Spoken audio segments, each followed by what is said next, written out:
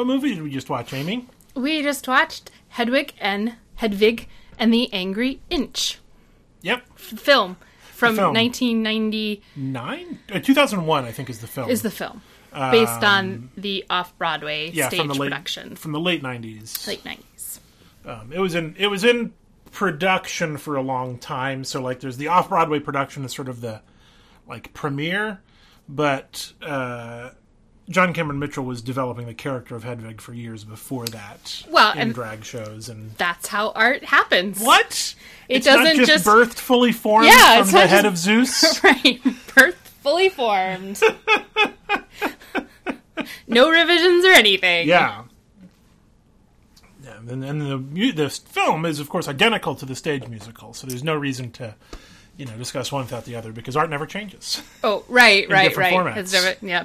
That was sarcasm. Yes. Okay, so this is first impressions, unrehearsed, unscripted, unresearched. This is my first time seeing the film. It is not Kevin's. Yes. And this is one where I'm like, for me, I'm like thinking that you need first impressions aren't everything, and recording your first impressions on something, sometimes you really need to watch things more. You probably always need to watch things more than once before you come on with a final judgment. Of course. Of things. So it is my first time watching it, but Kevin has had the time to think about it and watch all of the supplements and things about it. Honestly, one of the reasons I wanted to put this on our podcast so much is because I needed to watch it again. Having watched it the first time, I was like, okay, and then I sat with it for a while, and then I've been rattling it around in my brain for a long time, so I wanted to make you have to go through that too. When was the first time you watched it? The first time I watched it start to finish was when I got the Blu-ray. That's what I thought. In the last year or so. Been recent. Yeah. Recently. I had listened to the soundtrack and the Broadway revival soundtrack with Neil Patrick Harris because I'm a big fan of his. But it's an interesting musical in that the soundtrack is not the full show. And, I mean, that's true of most musicals, unless you're looking at something that's sung through like Natasha Pierre and Great Comet or Les Mis or Hamilton. But those are the exceptions, generally speaking. But I think that's even more true of Hedwig because the soundtrack is like a rock album with little bits of story and character kind of woven through it. Mm-hmm. Because the stage show originally was performed as a rock concert. Mm-hmm. A rock concert in an abandoned blank. Fill in the blank. Yes, fill in the blank. I think the off-Broadway show is like a hotel or something similar. It may have been like a small theater. The off-Broadway or the Broadway revival in 2000-something was with Neil Patrick Harris was taking place in a Broadway theater where the Hurt Locker, the musical, had shut down the night before after its first performance. Was that real or part of That's part of the story of that? Yes, that is revival. That is the story of the revival. Is that it is? Okay, I thought it was some part of the Iraq War. Yes. Reference. Yeah, so it's a fascinating musical, just in its staging, because the location in which it is staged is a part of the show. Mm-hmm. That was true of the original off-Broadway production. That was true of the Broadway revival, and it's true of a lot of the other performances. Is the idea of the show is that it is taking place in the space where it is. Mm-hmm. And this is Hedwig on her tour, following Tommy Gnosis across the country. And so we are seeing a single performance of that evening's show. And then, of course, the movie changes that significantly. Oh, buddy. Not significantly. Changes how they accomplish that. I don't know if there's a quick synopsis you can give. I mean, that's it. It's a rock concert where Hedwig is kind of telling these stories. In the film, they can kind of narrativize it more into flashbacks and things, so she's not telling it directly to the music audience. Yes. And they're in different venues throughout the film. Although it's always the same Bilgewater's. That's the running joke, is they're in the Bilgewater of New Orleans or the Bilgewater of Minneapolis. What's the joke? Well, there's two parts. A, Bilgewater's is a goofy name for a restaurant. Like, it's a made-up chain restaurant that's sort of like a, not a fast casual, like a casual dining, like Fridays or Chili's chain across the country for your rock concerts. Right. For your very, like, normal run-of-the-mill family. Heteronormative families. And the joke being that Hedwig is performing all of her shows in Bilgewater's across the country as she's following Tommy. It's also, in the film, it's a practical concern in the making of it because they only had one set. And so instead of having her in 30 different locations over the course of the movie, it was always like she's performing at this Bilgewater's or this Bilgewater's. And they would just redress it slightly and shoot it from different angles to get around the idea that she has to be in all these different locations over the course of the film. Yeah, right. Creative solutions to small budgets. And this really is. I mean, it's a small budget indie film, and feels like that in a lot of ways. Not in a bad way. Sometimes that can get thrown around as like, oh, this is an indie film. Yeah, So I was really hesitant to watch this because I could tell. I felt like I was worried about it being more of a product of its time when this wasn't really in the mainstream consciousness of how we talk about trans and non-binary. Hi, buddy.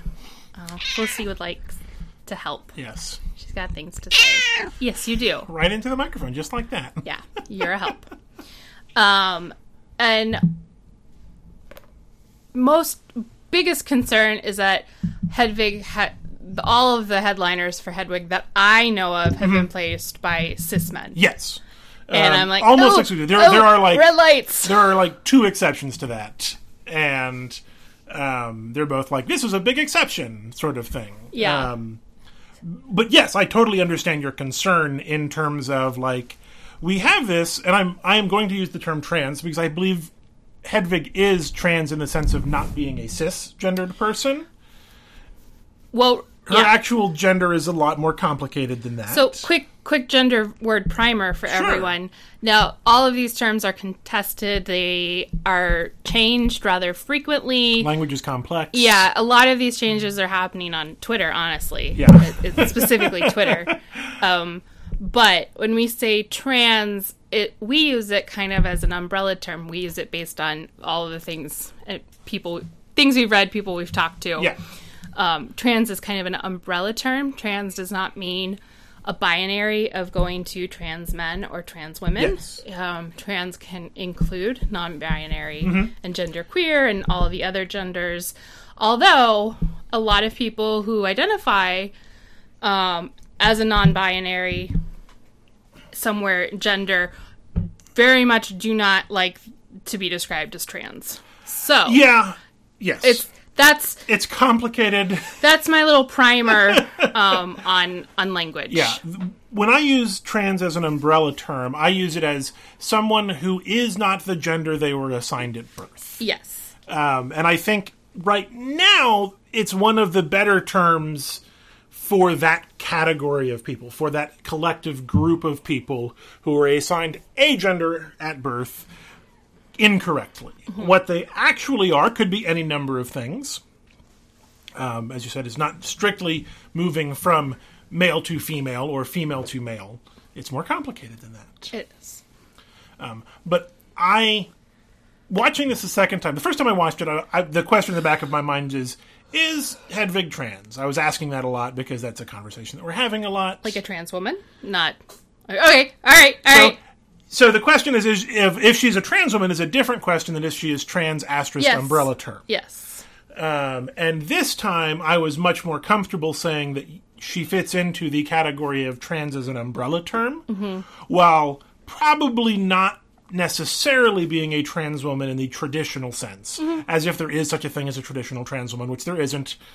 All trans people are unique, all trans women are unique, and have their own perspectives on the world. Yeah, and I think I'm a lot less concerned with trying to define the character's gender. Yes. Than I asked right before, of trying to figure out their pronouns. Yes. Because I want to make sure that I'm getting them right and being respectful of the character. But I don't think that it's a useful conversation to say they're gender fluid or gender queer, especially for us cis folks. Yeah. And so I do use she, her pronouns for Hedvig, because that's basically what everyone in the show and outside of the show use. The creatives of the show also use she, her pronouns. And so that's kind of where I've landed on that question. Because that's how pronouns work. It's what the people use. And now, Hedvig doesn't refer to herself in the third person very often, if at all. Right. Which complicates things. But... Okay, so... being that John Cameron Mitchell refers to her as such, I am comfortable doing the same. Yeah. And then Yitzhak... Yes. Who is Hedvig's husband... Yes. Is... Yitzhak is far more fascinating to me. Yeah, no. I was trying to... I wrote down how I interpret... I just said that I wasn't gonna give them... You were going to solve their genders. But then I wrote down... because I had been reading Yitzhak as a trans man. And then when he seems to either go into female drag or be a woman. It's complicated. It's complicated. It's not true. So I wrote down, okay, so cis woman actor, because Miriam Shore is a cis woman. Yes. Cis woman actor playing character read in the world as cis man, but who is actually trans woman. That is not a definitive answer, but that was me trying to go, wait, whoa, what? Check how I'm reading representation. Yes. Yeah. It's complicated because I think Yitzhak's story in the film is really fascinating because it is told much like Yitzhak himself on the edges of everything. It's always in the background. The stage show, as I understand it, having not seen any production of it ever, is a little bit more explicit in Yitzhak is a drag performer. He performs in woman drag. Okay. But he has been forbidden to do so by Hedvig in a, frankly, abusive sort of way. Yeah. In the stage show and in the movie as well. Hedvig is abusive to Yitzhak. Yeah. I get that. And so I don't, because that's not in the film and we're talking about the film, I don't think the film is as clearly defined in that way, which I think is fine. I'm okay with the ambiguity of it. And I think you can read it a lot of different ways, because I think also in the film Hedvig is less of a drag queen than perhaps she might be in the stage show. I think there's some complications right, there. And so my visual references are from the 2014 revival with Neil Patrick Harris and later Taye Diggs and later Dexter, but the actor who plays Dexter, not Michael C. Hall. Yeah. Well, and so the Broadway revival is one of the few shows that had a woman at one point playing Hedvig. Yes. So the original Yitzhak of the Broadway revival played Hedvig for a while. Lena Hall. Yes, I looked that up. Lena Hall played Yitzhak opposite Neil Patrick Harris, and then at a point in time, I don't know exactly how long the run was, she also instead performed Hedvig. So one of the instances of a cis not a cis man, yes, of a non-cis man playing, where I've just recentered. Language is hard. Language is hard. Yes, playing Hedvig. Yes. Did Laverne Cox play? Did I just don't make that think up? Laverne Cox has ever played Hedvig. I would love to see Laverne Cox play Hedvig. Okay, I just made that up. Nobody. I know. It's playtime. Play Attack. Yeah. Apparently, Jinx Monsoon played Hedvig in Seattle in 2013. according to the Wikipedia page that I'm looking at in this very moment. So gender and performance, very, very complicated. Yeah. So back to where we were starting, which is you were hesitant about watching this and it being so much a product of its time. In a bad way of being a cis man playing. Yeah, and being ignorant of any sort of gender complications. And using performance as gender in a more, like, stage version of gender performance. This is not going to make sense. In a non-genuine way. Yeah, in a maybe camp is the word you're looking for. Maybe in a camp way, which has its place. Like drag shows are, are camp. And the original... And bringing attention to gender as a performance. Yes, and the original Hedwig performances came out of drag shows. It was John Cameron Mitchell performing drag on stage as this character and as he was sort of building out who this person was. Yeah. But I was surprised at the complexity of the story that it's telling, the ideas of duality and identity and internal identity and the ways that we present to the world, how the world reads us. How the world sometimes forces gender upon us. Right. The violence of kind of policing gender, violence of patriarchal, Western, Christian, heteronormative society. Yeah. So it's more complex. Yes. And there's a lot of things to unpack. So I felt better. I'm sure it's still problematic. Yeah, I think so. And like any narrative that involves this sort of stuff, you cannot take it as universal. And I think there's a tendency for any marginalized group that has something like this for it to be taken by the dominant culture as exemplary, as this is the example of how this is. And that can be very harmful. And you... Like, right. Yeah. Well, and this musical has now been mainstreamed. Yes. It got a Broadway production. There was an episode of Riverdale about it. Yeah, it's been mainstreamed now. Yes. And when things are mainstreamed, it often takes the bite out of them. And the progressiveness and the challenge to the status quo of things. So I think that was another where I was like, oh, it must not be so challenging. And I think that is true to a certain extent. I think it was a lot more challenging in 2001 when the film originally premiered than it is in this 2020 year, because so many people have become more aware of the sort of things that it was doing and playing with. So the reason that you can get a Broadway production of this in 2014 or so is because the world has shifted and because it is not as boundary pushing as maybe it was 20 years ago. But we're still not there. No. As a society. This is still pretty boundary pushing for a lot of people. Well, and I was thinking, and we can talk about the Riverdale episode, which we couldn't finish. Yeah. It's like, I don't want to finish watching this. So the CW TV show Riverdale did a Hedwig episode this past season. And it's like Kevin, who is a cis gay character. Riverdale is pretty white pretty, like beautiful white pretty CW people. Pretty people.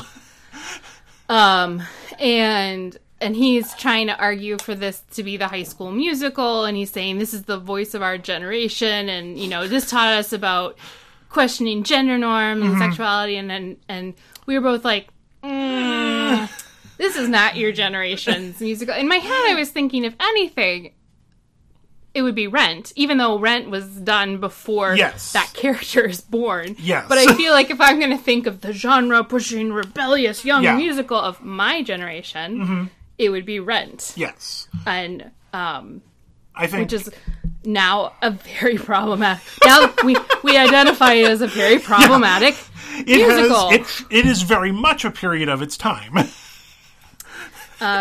Yeah. So. Where is it going? But these are, like, similar times when these came out. Yeah. Rent was the apart. late 90s, and this was the early 2000s, and or maybe even closer than that. Yeah, and so I was picking out in the film, like, Yitzhak. It took me a while to pick up the storyline. Yitzhak keep wearing a Rent t-shirt. He sees the casting call for an international tour of Rent and takes that. And he's very excited to play. He gets a part of Angel in Rent. And, like, how excited he is about doing that. Arguably, he's also excited about maybe, like, going out and being his own person and getting out of Hedwig's shadow abuse control thing. And so I kept in my head comparing those musicals because Rent is to me a lot tamer than Hedwig. Oh yeah. Rent is like baby's first queer show. Yeah, baby's first queer show. So rundown real quick of what's problematic with Rent. It's kind of heteronormative. It's real heteronormative. Even for being about queer characters. Yeah, but the main characters are always straight. Yeah.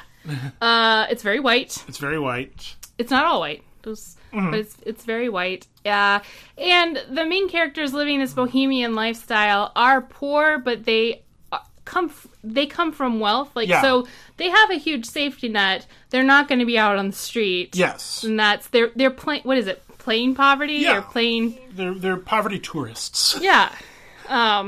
That's the quick version. Yeah, quick and dirty. And its depiction of gay people is also very straight. Like, the biggest heterosexual relationship is between Angel and Collins. And Angel's gender is complicated, I would argue, and I hope any new productions of Rent further complicate that. But he's only ever referred to by male pronouns in the course of the show, while living almost entirely a female life. Right, which is an example of where it gets it wrong. Yes. Because we as a society weren't getting that language. Yeah. Right. And that's a problem. It's a problem then. It's a problem now. Although those are two characters of color. I think Angel is supposed to be. Yes. I mean, they're so, like, identified with their original. Yeah, the original cast, which then became the film cast. What about Mimi and Roger? I don't know what about it. They're pretty heteronormative. Oh, they're super heteronormative, yeah. And they're the ones with AIDS. Yeah. Other than Angel. Angel has AIDS. But, like, they're the, like, thrust of it, and then Angel has AIDS and dies. Mimi and Roger don't. I mean, Mimi dies for a second, but Roger sings her back to life, which is... I mean, you talk about the bury your gays trope, like, that's it in a nutshell. But yes, this is incredibly boundary-pushing compared to something like Rent, and I think holds up better than something like Rent. Yeah. And by something like Rent, I mean Rent. Now I want to go see when Rent was. Rent musical. 96 was the original Broadway premiere, so very close. Yeah, I don't know. Maybe Kevin from Riverdale does understand why Hedwig is the boundary pushing musical that was made not far, but before he was born. Yeah, I mean, so I was thinking, like, if I was going to pick one, again, we are not in high school. I know what shows are popular in high school right now, or at least most recently was Hamilton, obviously. Be More Chill was very big for a while. Evan Hansen was very big for a while. All of which are incredibly straight. Like, you can't go like, this is the voice of a queer generation in any of those. I mean, Be More Chill might have a gay character in it, but I don't know of one off the top of my head. Dear Evan Hansen, the only gay character, dies before the play starts. I think. I'm not even sure if he's gay. So I was trying to, like, roll back, like, when could you pull something? Spring Awakening was the one that came to mind. But Spring Awakening is not queer in the same way. I think there are a number of queer characters, but they're all secondary. Yeah. So it's not forward as a, like, queer play. Yes. Well, and that's, I think, in part because the original story that it's based on is not queer at all. It couldn't be. It's 19th century Germany. It was incredibly boundary pushing for what it was at its time. Yeah. they brought in, I think, some of that storyline to try and tell those stories in a modern setting. But yeah, I mean, even though we have Hedwig on Broadway in 2014, like, it's still a pretty out there show in terms of what queer depictions of gender look like on stage. Like, there's just not many this big. Nope. This is my Kevin from Riverdale chose. I guess. Oh, they butchered it so badly in the whole. They did. It's like they didn't really. Like looking watch at it. Sugar Daddy in the like in this compared to the Riverdale episode. Yeah, so let's talk about the song "Sugar Daddy." I love the song "Sugar Daddy." Well, yeah, that's like one of the one of the earworms of the show. Neil Patrick Harris performed it at the Tonys. Yeah, well, that's the performance that I was thinking. I was just dismissing Riverdale, but we can talk about. Oh God, why that was so like. Oh. Did you watch the play? Did you just listen to this song? Yeah. You're missing all of the subtext. Which performance shall we start with? We'll start with the movie, since that's the one we watched. Okay. So the songs take place in the world of performing these concerts in the Bilgewater Yes. restaurants. Yes. Across the U.S. Across the U.S. Especially in Middle America. Yes. Which is another important point I want to come back to. Yeah. Okay, so this Sugar Daddy comes after the story of he's telling of being in East Germany and like meets this U.S. Army sergeant. Luther. Who mistakes her for a woman. A cis woman. A cis woman. Yeah. And like asks her if there's any like American candy that she wants. And so she's telling a story about how the relationship started. Is they're getting candy. Yes. American, which as you know, in East Berlin you couldn't get. Yes, and that was American. that was a big deal to be able to get American Yeah, candy. and the sergeant wasn't expecting a non-cis woman, but falls in love anyway. Yes. with Hedwig, whose name at the time is Hansel. I don't know if that's a dead name. Right, this is complicated. I think this is incredibly complicated, and I think I don't think Hedwig conforms to the expected trans narrative in a lot of ways. Well, she's forced into taking the identity of Hedwig. Yes. She does not choose that name. Yes. And she refers to herself as Hansel throughout the thing, and Hedwig. I think that's getting into the duality of stuff that the play and the show are dealing with a lot, is the idea of this dual nature, and you have Hedwig up against Tommy Gnosis. So, yeah. Well, so this is a conversation going on in mainstream society, but I know it was taking place in trans communities at the time of representation of dead names, pictures of your childhood, pre-transition, and that can be really harmful and traumatizing. Yeah. Never use a trans person's dead name. Just putting that out there. Period. Don't do it. Well, and also don't share photos of them without their permission. Without their explicit permission. Yeah. It's in Jackson Bird's book, Sorted. He talks this is the ethical process I went through this book to justify to put these photos of me as a child. Yeah. And I'm still not sure if I made the right decision. Yeah, and he later made a video about that, and I kind of almost wish I hadn't at this point. Yeah. Because of some of this stuff. So you and I are aware of these conversations now, but and I know that they were happening in trans communities. Oh, absolutely. Yes. So I can't say. Yeah, I mean, I can go where Mitchell is getting if he's thinking. Yeah, that's these the thing things is, I think he created sometimes I think Hedwig is good in spite of itself and in spite of John Cameron Mitchell. By which I mean, I don't know that he understood what he was doing. And I think he got lucky in that he did it pretty darn well anyway. And it wasn't a horribly, transphobic or... Yes. And I think to a certain extent that's because he treats the character of Hedwig with a lot of respect and with a lot of humanity and a lot of agency, even when she's mostly in abusive relationships her whole life. Yeah. Well, and Mitchell doesn't land, as we said, on a specific gender role. Yes, for Hedwig. Not gender role. A gender. Yes. A gender.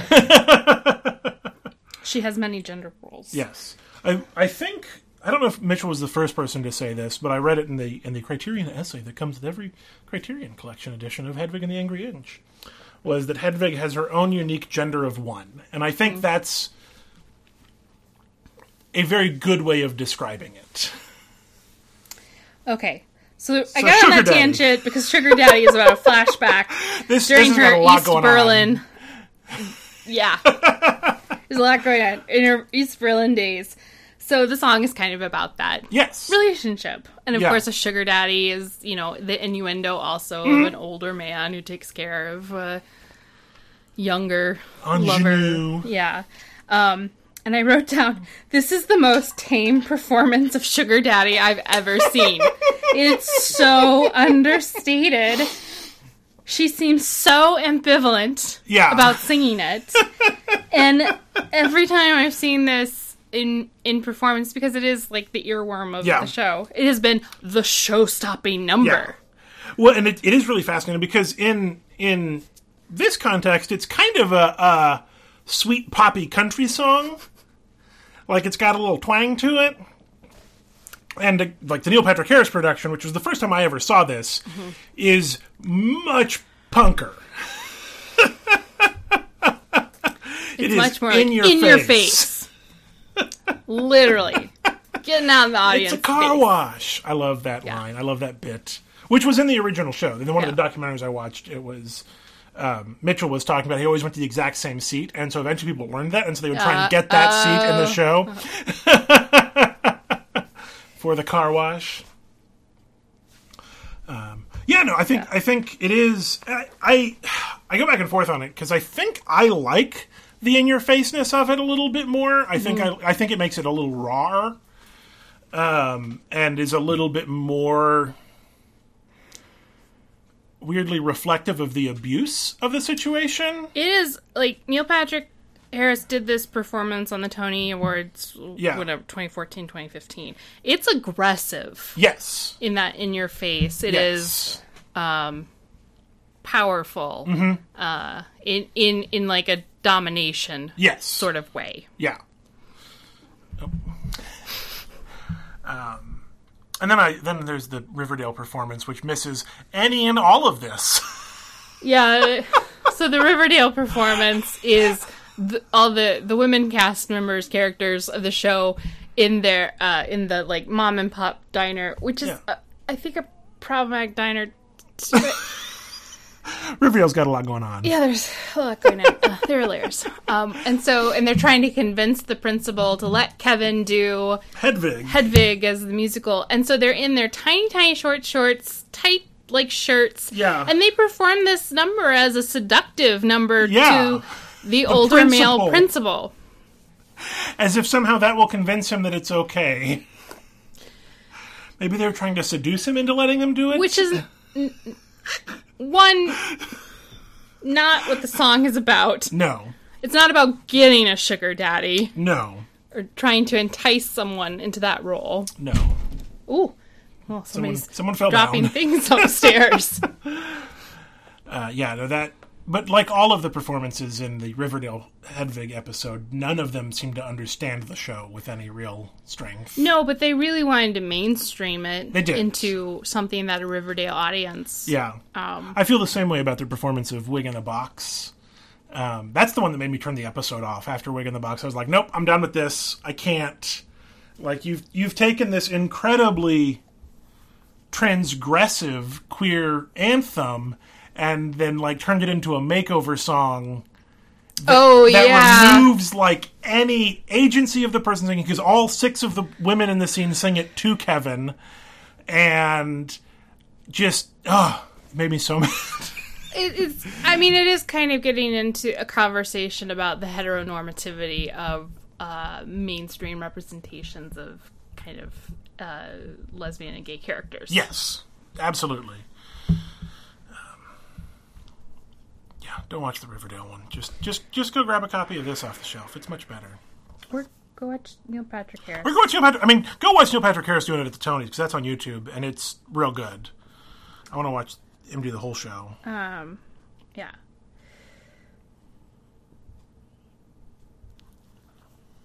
So, yeah. So he also started out very cautious. Mm-hmm. Well, one, because it kind of starts with these flashbacks of Hedwig as a child. And so I'm going, okay, what does this mean? How does this mean? Yeah. Is this a violent representation? Is it supposed to be a violent representation of life for a trans person? Yeah. And then I got to, clearly Hedwig as a child was sexually abused by her father. And then I was like, oh God. Did that turn her trans? Are they going to go with that? Sexual trauma equals transness. Which is real bad. And something I think, again, they narrowly avoided. I think they got, that's again where I think they got lucky rather than good.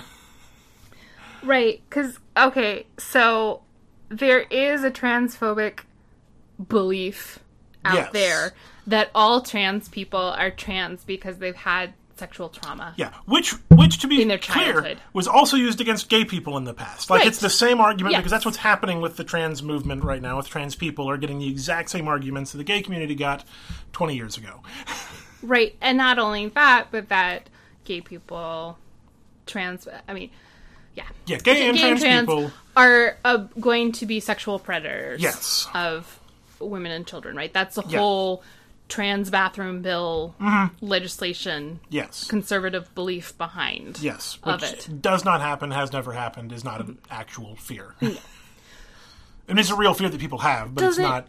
Right, it doesn't mean that, a LGBTQIA person has not had sexual violence in their lives. Yes, it's because lots of people have experienced sexual violence regardless of orientation or gender. So I didn't want to go, well, clearly they can't have that storyline, period, because of the repercussions of this, like, sexual assault equals transness. Yes.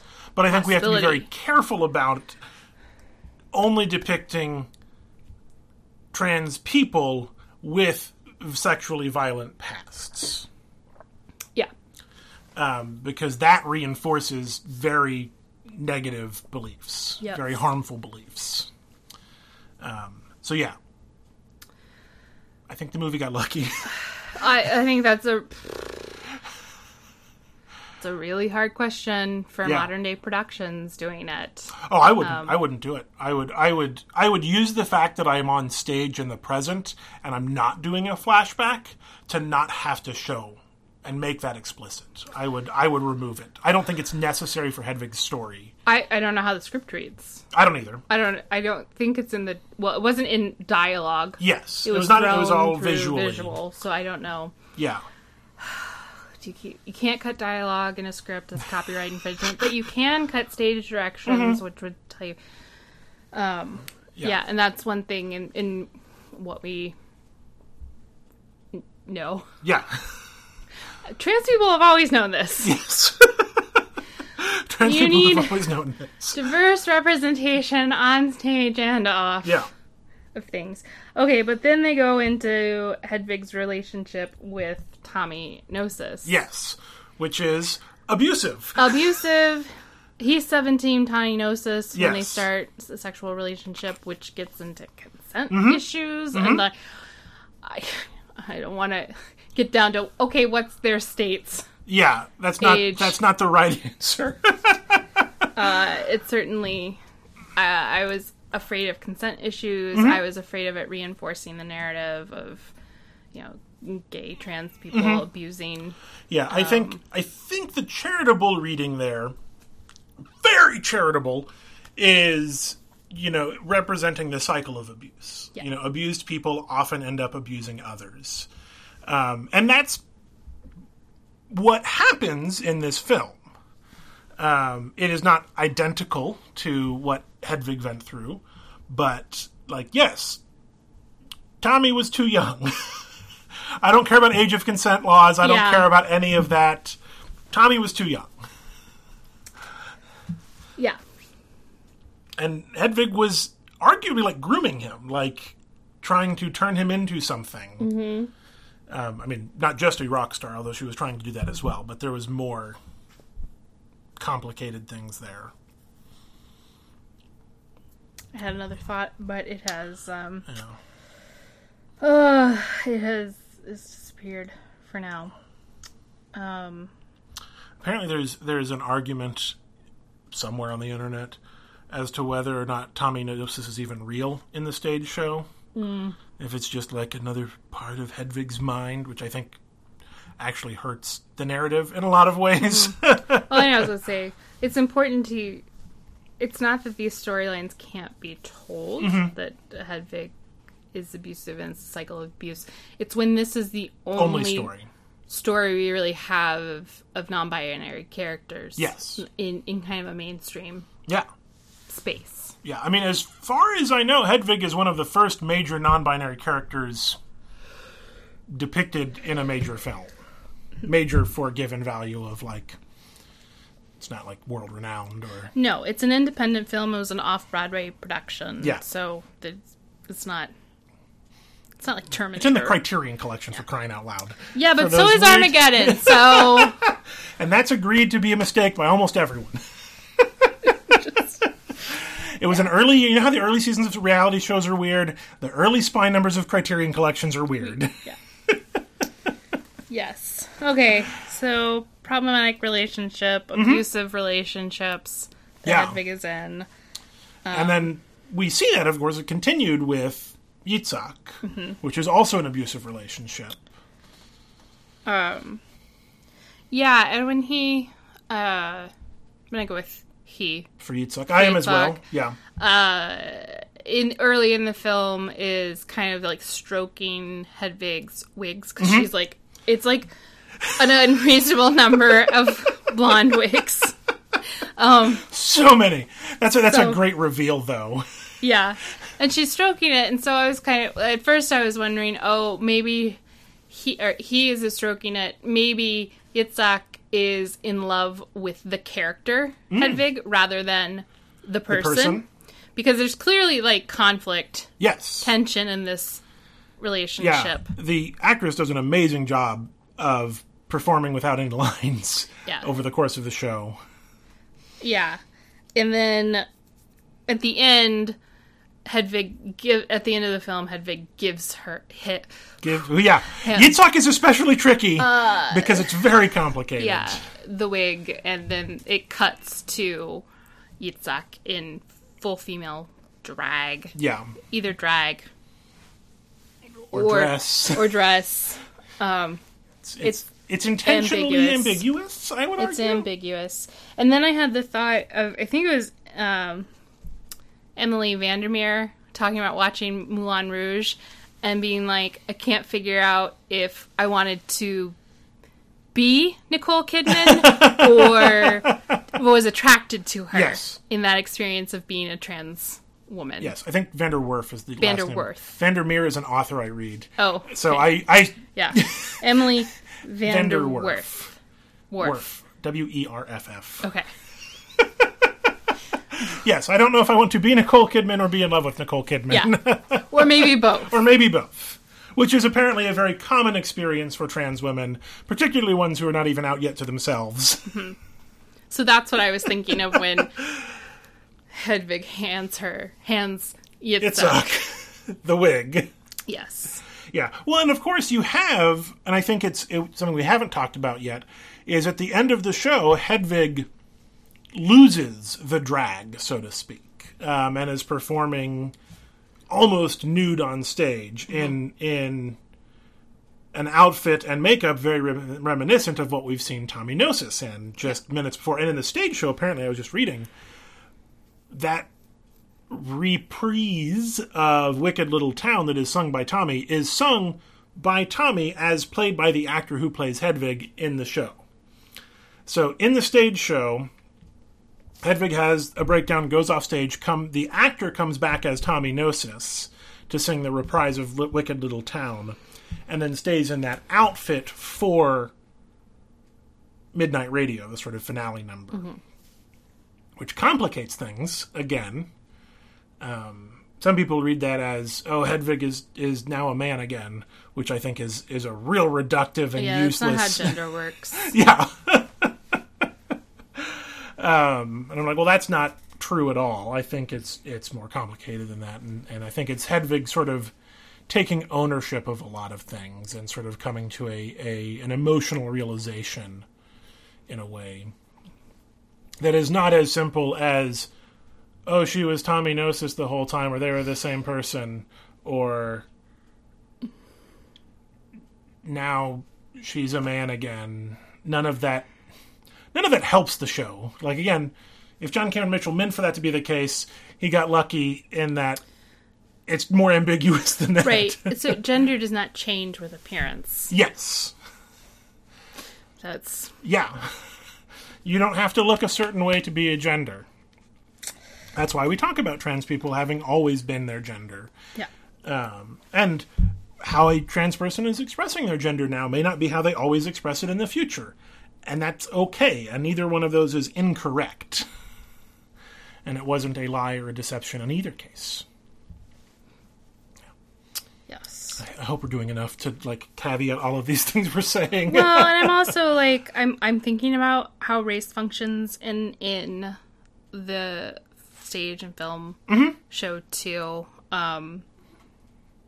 This isn't race, but I do think it's very interesting that she's from East Berlin. Yes. To me, that alleviated some of my initial concerns. Mm-hmm. I'm not sure, but I think because it's such a complicated place of East Berlin, and there's so much like gender fluidity in a lot of old like underground German clubs. Yes. Of especially as these authoritarian regimes. Well, and I mean, obviously this is much later than the World War II period of the Nazis destroying lots of things, but it is, one of the things that's really, I think, overlooked in history is how much gender nonconforming and trans people were punished by the Nazi regime. I think we erased that history, and the fact that there was so much research being done about trans people that was lost because of the Nazis. Yeah. That was literally destroyed. And it would have been queer history and queer representation, and that is just gone. Yeah. So yes, there's a lot of complications there. I think it's really interesting. I didn't notice it the first time I picked it up, and this time that Hedwig's mother took them to East Berlin when the wall was going up. I think that's really interesting. Yeah, like, ooh, like they ran towards that. Yeah, and not away. Yeah. So that's some unpacking because she got a job and the communist benefits of being in East Berlin.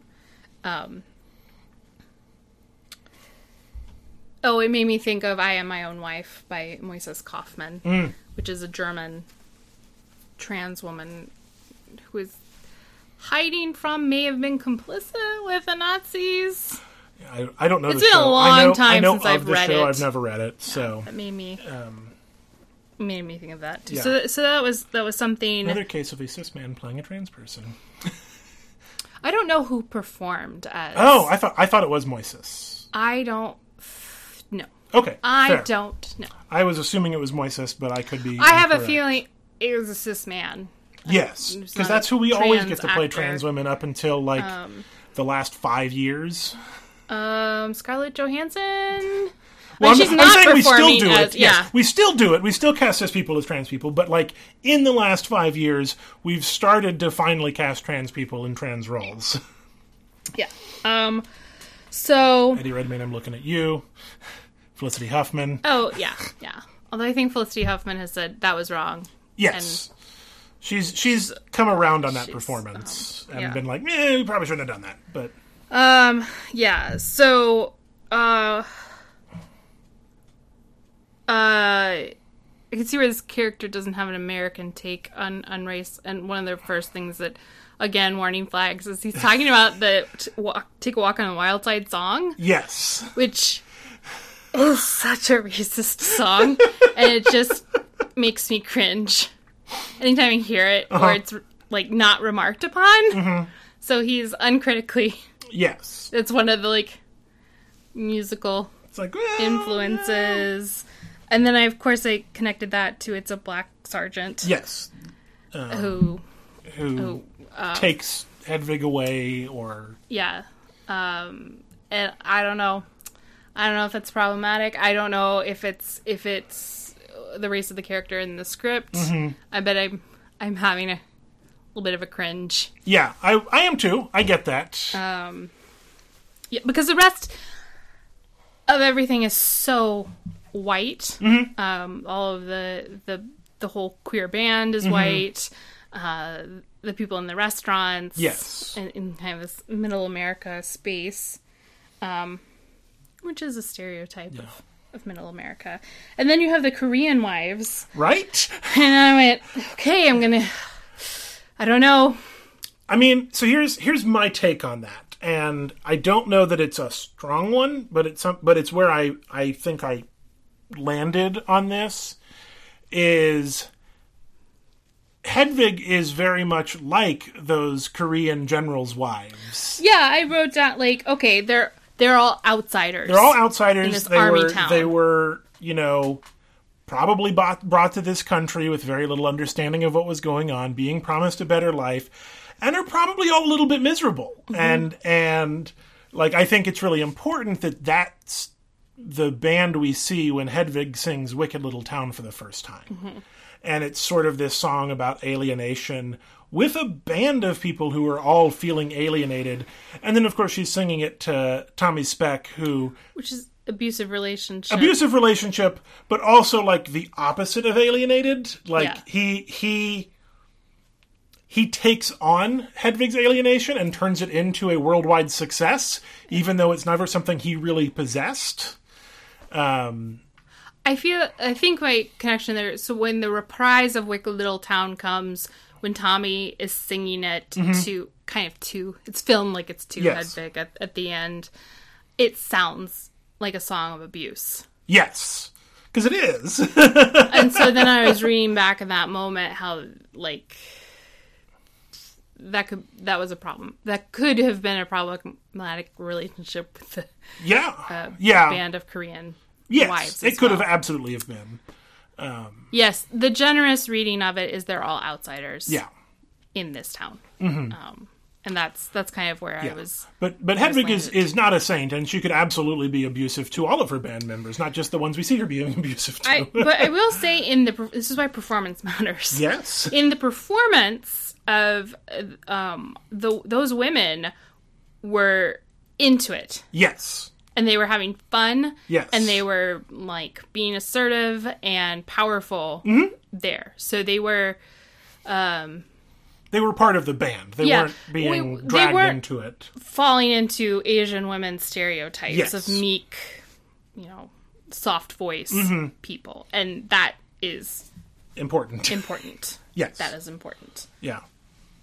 I wish Hedwig had kept them as her bandmates, because they were cool. Yeah, but so I mean, I think there's a real problem with such a white queer space. Yes. Too, and we can get the history of the erasure of queer people of color. Yeah, bringing about change. Marsha P. Johnson.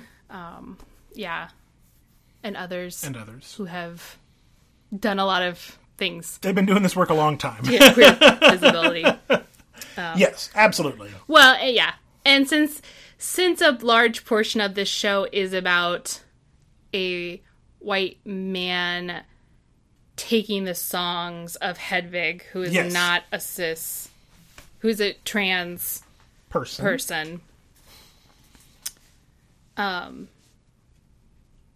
That is such a narrative that plays out with people of color. Yes. They have their ideas stolen. And I'm reminded of the song from Blackish we watched yesterday, We Built This. And the idea that, our entire American history is founded on taking the work of people of color and claiming it as our own. Yeah. So I see also where that of the film, it depends how you cast it. Yeah, well, again, putting Taye Diggs in the role of Hedwig does a lot of really interesting things. Still a cis man playing the role, but just being black adds a really interesting complication to the performance. Again, one of the reasons representation is always important. Mm-hmm. When you're playing to a Broadway house, your audience is predominantly white. And rich. And so you like... That's why it's extra important. Yes. To think about these things. Absolutely. Also diversifying audiences and making it accessible to all. But, things like that. They try that. Yeah. So many things okay, here's my other thing. I think this is the last thing that I have. You're out of things after this? I mean, I can keep going. So, another thing that I think was really kind of groundbreaking in this was queer representation in rural America. Mm-hmm. Because so much of this takes place in Hedwig's kind of finding her place in the world, and Kansas, I think, was where the army base was. I think that's where she ended up, yeah. And she's living in a, dilapidated mobile home. Mm-hmm. And it's playing against the stereotype they're only, rural America's all white and straight heterosexual. And yes. Which turns out there's queer people everywhere. Yeah, and it just made me think of the recent controversy around Taylor Swift's music video for Shade. What was it called? Calm down. Oh, calm down. Calm down. You need to calm down. You need to calm down. Where she depicts all these homophobic bigots as the stereotype of white rural America. Redneck sort of, yeah. And queer rural Americans are like, no. You need to be... You can't scapegoat those. No. You need to be showing the homophobic politicians and CEOs in suits. Yeah. One of the things I really like, tangential to this, Rhea Butcher often highlights a Instagram page on their Instagram page called Queer Appalachia that is all about that and that representation. And then no, these places are full of queer people, just like everywhere else in the world. Yeah. Like they're everywhere. It's not localized to just one geographic location. Which is not to say that rural America is friendly. Not necessarily, no. Not necessarily. That's a very surface level reading of Wicked Little Town. Yeah. Is I've got to get out of this wicked little town because they hate me here. Yeah, which I mean, it's true. That happens too. Yeah. It's true, but there is more going on. Yes. So I thought that was well. I think in the same way of that, I think it's also interesting. I think Hedwig's fan base that we see throughout the performances is always in these small little towns as well. Like after a point, like the heads, I think they're called, that wear the giant foam wigs. And like those are typically, I can't say that their sexuality is queer, but they are very queer coded on screen. In often these small little family restaurants and things like that, there is almost always someone there who is a fan of hers as well. Or there's a shot of like in one of the earlier restaurants, there is a young person sitting at a table with their family, and they sort of see Hedwig's performance for the first time, and it's like a 6-second shot or less. But like, to my mind, that person is having their Ring of Keys moment from Fun Home. from Run Fun Home. Like, they're having this realization of like, wait, you can do what? There's other people out there that have these things going on. And so I really liked that idea of like Hedwig being, Johnny Appleseed of being queer and loud throughout, middle America and helping people, find themselves. And I think that's something that Hedwig the show has also done for a lot of people. I think, watching the documentaries on the Blu-ray, they talk about like how much they saw themselves in Hedwig. Even not being directly compatible with being like a trans person or a gender fluid person, but like being an outcast, being in, being the new Berlin Wall. Such a brilliant opening line. Don't you know me? I'm the new Berlin Wall. Like, that is a show's thesis right there, up front. Oh, it's just perfect. It's nice when a show tells you what it's going to be about. Yeah. But I think the show Hedwig, and the thing that Riverdale failed to show was how much this show has meant to lots of people as they've discovered themselves and as they've been in these outsider positions and been in positions that they didn't have any control over and were forced into. And even with the wall metaphor, it's not a black and white system. No. And it's complicating that, like, binary the whole time and critiquing the binary the whole time. Absolutely. Which is probably why the mother goes to East Germany. Yeah. Like, West equals good, East equals bad. Yeah. And Hedwig is right there in the liminal space between the two. Yeah. That's what's cool. Yeah. I just want to say, the music in this show is really good. Like, I feel like we haven't said that. I think it's worth mentioning. Yeah. Like, it does an incredible job of being like a rock album. Like, these are all catchy tunes. Some of them are up, some of them are down, but like all of them are good. And they're pretty deep. Yes. Like, there's a lot of metaphors and yeah. Well, it helps. Messages. Yes, yeah. Well, I mean, we haven't talked about The Origin of Love, which is a great song. I can't remember which that's one the animated one. Oh, okay, yeah. Which is Cyrus, not the Cyrus. The Greek god Cyrus. You ruined the song. Yeah, that was a good one. But again, they're all good. I really like all the songs in the show. That's all I wanted to say on that. I just think they're really good. I think Stephen Trask, the guy who wrote all the songs, is also in Hedwig's band. I couldn't figure out which one. I couldn't either. Was. He's one of them. I think he's the other guy that was doing backup vocals, other than Itzhak. Well, so you had the drummer, you had Itzhak on backup, singing in a upper register. So singing in that actress's like natural register, which I think is really interesting as well. And again, complicates Itzhak as a person. Itzhak is so fascinating to me. I want to watch Itzhak and the Angry Inch. Yeah. Like, I like Hedwig too, but I also want to see that story. This was the first time I noticed at the end that Hedwig's tattoo changed at the end of the show. Yeah. I don't know if you had picked up on that. I did. But I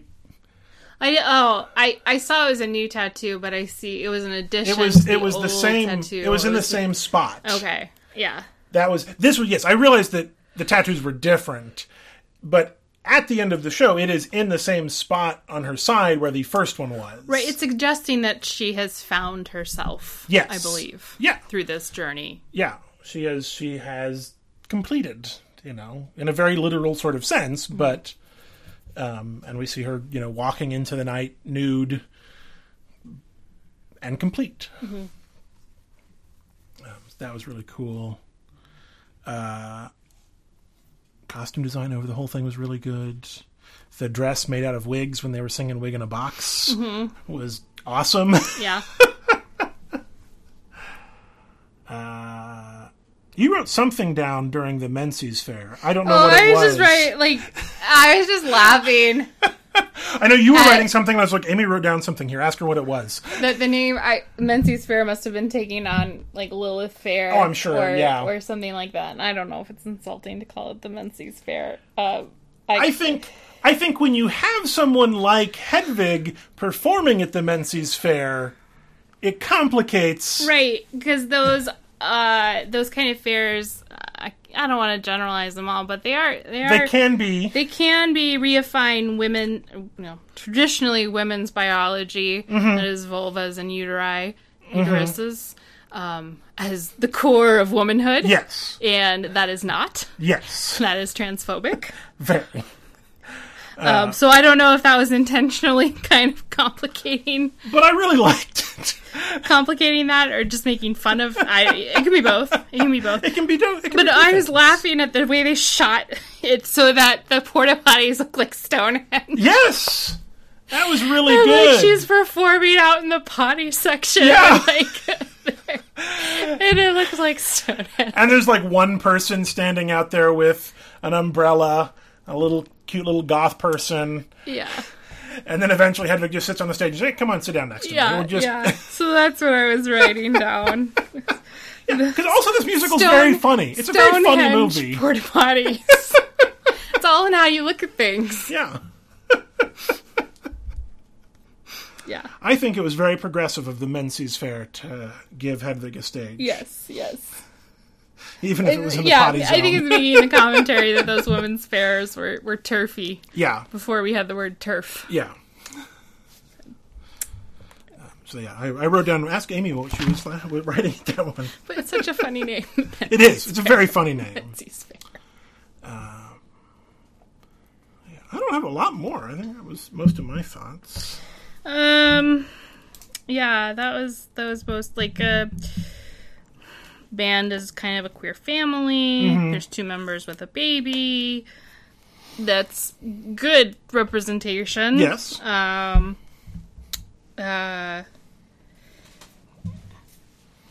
we didn't mention the band manager. Oh, Andrea Martins. Yeah, she's great. Well, I just like Andrea Martins. Yes, that's what I mean. Andrea Martins is great. I like the part when she's booking it and she's like, no, angry inch, not itch, inch. Because for the longest time I thought it was I think everybody itch. did. I think everybody did. Yeah. No, inch. Yeah, she's fun. Yes, she did a lot of good work in that show.